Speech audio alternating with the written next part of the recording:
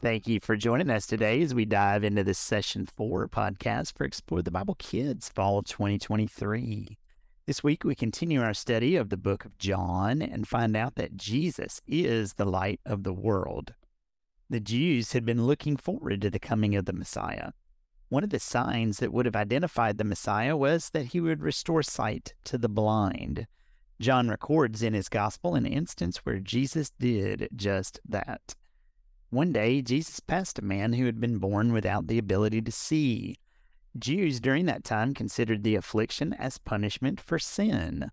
Holding this belief, Jesus' own disciples asked him if the man's blindness was a result of his own sin or the sin of the man's parents, since he was born that way. Jesus shocked his disciples and the crowd by telling them that the blindness was not a result of sin at all, but was there so God could show his power. Jesus spit on the ground, made mud, and spread the mud on the man's eyes. Jesus instructed the man to go and wash himself in the pool of Siloam. And when the man obeyed, he could see. In obedience to Jesus, the man was healed. Jesus sees us, seeks us out, and helps us see the truth about him. Jesus came to help people know and love God. Jesus' actions by healing the man turned the religious leaders further against Jesus. The Pharisees excommunicated the man from the local congregation. Hearing this, Jesus revealed his true identity to the man, and the man became a follower of Jesus too. Shelley, what are some activities kids will engage in to learn that Jesus sees us, seeks us out, and helps us see the truth about him? Yes, Tim. Older kids will play a see it, say it game. Leaders will guide kids to stand in a circle and play a game of concentration. What will they concentrate on? Each other. A volunteer will stand in the middle of the circle. The volunteer will study the other kids for a few moments. Then the volunteer will look away from the group and answer a question that a leader asks about the kids in the group. The leader might ask, who is wearing a blue striped polo shirt? Or how many people are wearing blue jeans? After the volunteer makes a guess, they can look back at the group to confirm whether they answered correctly. After playing several rounds, the leader will exclaim that we can't know everything about each other. And it is difficult to remember even the things we can see about each other. But Jesus knows everything about us. Like he did in today's story, Jesus sees us, seeks us out, and helps us see the truth about him. Younger boys and girls will play a game called Which is Easier. Leaders will guide girls and boys to form a line across a clear playing area. Then encourage kids to listen to a leader's instructions.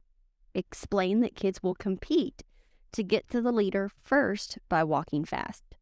The first kid to reach the leader will lead everyone in saying the text truth. Jesus helps us see the truth about him. For the second round, challenge kids to walk backward to reach the leader. Now the winning kid can say the text truth or share something they learned from the last few weeks studying the book of John. Repeat the activity by guiding kids to crawl forward, then crawl backward, swim forward, then swim backward, and so on. After playing several rounds, guide the kids to talk about which was easier, moving forward or moving backward. The leader will then help kids to think about how life is sometimes hard. It can feel like we are walking backward instead of walking forward. But God uses the hard things in our lives to bring him glory. We can't always see and understand God's purpose or his plans, but we can trust God. God can use our experiences to help others learn about him. Our object this week are the steps to the pool of Siloam. In 2004, workers doing repairs on underground pipes accidentally made a discovery. Archaeologists came to excavate the site, and they unearthed pottery and coins dating back to the days of Christ. They also discovered stairs leading down to the pool of Siloam. This ancient pool was filled with spring water and was likely used as a mikveh, a place where the Jews would stop for ritual bathing before entering the temple. Awesome. Thank you, Shelley. Rachel, through this story of healing, how will young children connect with Jesus' mission to give light to the world and help people know and love God? Thank you, Tim, for asking me to talk about this. I know it's difficult. It's abstract for us to talk about Jesus being the light of the world. But on the other hand, we want preschoolers to begin to hear that, to have a foundation, to understand more about Jesus as the light later on in their lives. And so our Bible verse for this week is John 12:46. Jesus said, I've come as a light. And so we'll have activities and experiences and conversation that help children connect with this in very simple ways. But let me describe three activities that we hope will give our teachers opportunities to talk about Jesus coming to help people know and love God. First of all, babies are going to roll those plastic bottles. You remember last week we talked about the preschoolers were going to decorate water bottles that were filled. Well, this week we're going to use those empty plastic water bottles and put things like ribbons, buttons, shiny confetti sprinkles, and so on. And maybe each bottle having its own type of add-in, but those certainly being securely taped well so babies cannot get into them. But they're going to provide a visual that teachers can use to get the baby's attention and talk about colors and eyes to see and sounds that are made. But certainly the visual is the connection we want to help make to the man that Jesus helped see. So we want to talk about that there was an occasion where Jesus did help a man see, and it was a glorious thing. And as the baby explores those bottles and sees the shiny objects and watches the bottles roll, teachers can continue to talk about Jesus. Toddlers are going to have an activity called Play with Mud. Now, we really aren't going to use mud and, dirt and water out of the yard, though that would be fun. We know they all like to play in mud. But we're going to be using Play-Doh. And teachers will provide fresh white Play-Doh and ahead of time a ratio of red, yellow, and blue food coloring. And the ratio is printed in the leader guide, so I'll just leave it at that. Just check your leader guide for that in order to make a brown coloring to add to that Play-Doh. So it's going to be somewhat like dough. And as the children squeeze and mash and roll the dough, teachers can talk about, the brown dough reminds me of mud. That Jesus actually took some mud. He made some mud in his hand and he applied it to the man's eyes. And after that, the man was able to see. But I do want to make a note that you don't want to let the toddlers put the mud on their eyes. And they're going to be tempted to do that. But try your best to keep them from doing that.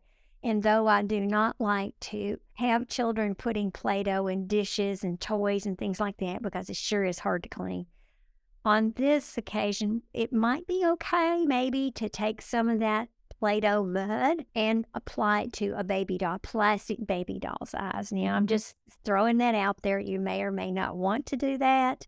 I might be reticent about it myself, when I actually get into the classroom that day. Do I want to have to clean the baby or not? Regardless, it's still another way to extend the learning opportunity.